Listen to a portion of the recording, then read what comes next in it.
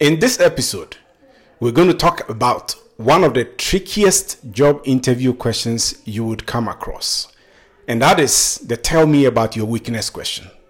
This has always been a pain in the backside kind of question because it's kind of a gotcha kind of question. And there's a very smart way of answering it. And that is what I'm about to show you. Okay, so welcome back. In this session, we're going to talk about another very, very popular line of questioning that you typically will get at job interviews. And that is, tell me about your weaknesses. You and I know that this is a trick question, but most interviewers would ask this kind of question, especially, the more inexperienced they are, the more they are likely to ask you this kind of question. It's more of a question to kind of produce a gotcha moment, right? So your mouth slips and you say something and it be used against you. So it's very, very simple. The way you answer this is that you cannot say that you do not have any type of weakness. That is a no-no. It smells of being dishonest at the least, right? So you're gonna have to be real, right? But in being real, you probably may have a couple of weaknesses. Nobody's holding a gun to your head that you have to spew out every weakness that you can think of. But the strategy here is that you have to pick the weakness that least impacts the job requirements as much as possible, right?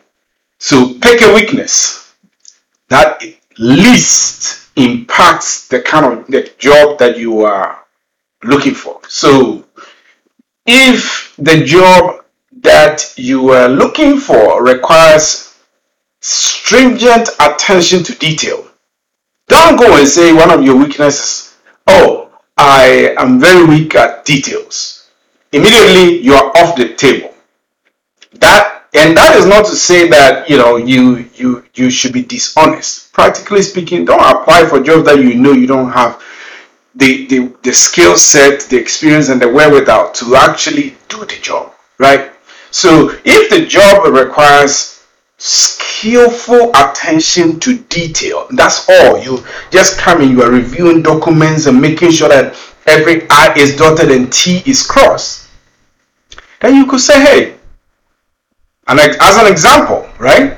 As an example, say, I'm not a very artistic person. That's one of my weaknesses. So when we go when we go anywhere and we asked to produce an artistic something that either drawing or something like that, I struggle. I struggle with art all through my school years, and I admire people when they draw nice paintings. I really admire. I can't even draw a caricature, right? You make fun of it. Why? Because artwork and creativity has nothing to do with the attention to detail job that you are applying for. And what you have to do, one other trick is that for human beings are human beings. The moment you start talking, you're going to veer off and say something that you didn't plan to say. So make your answer sweet and short. That's it.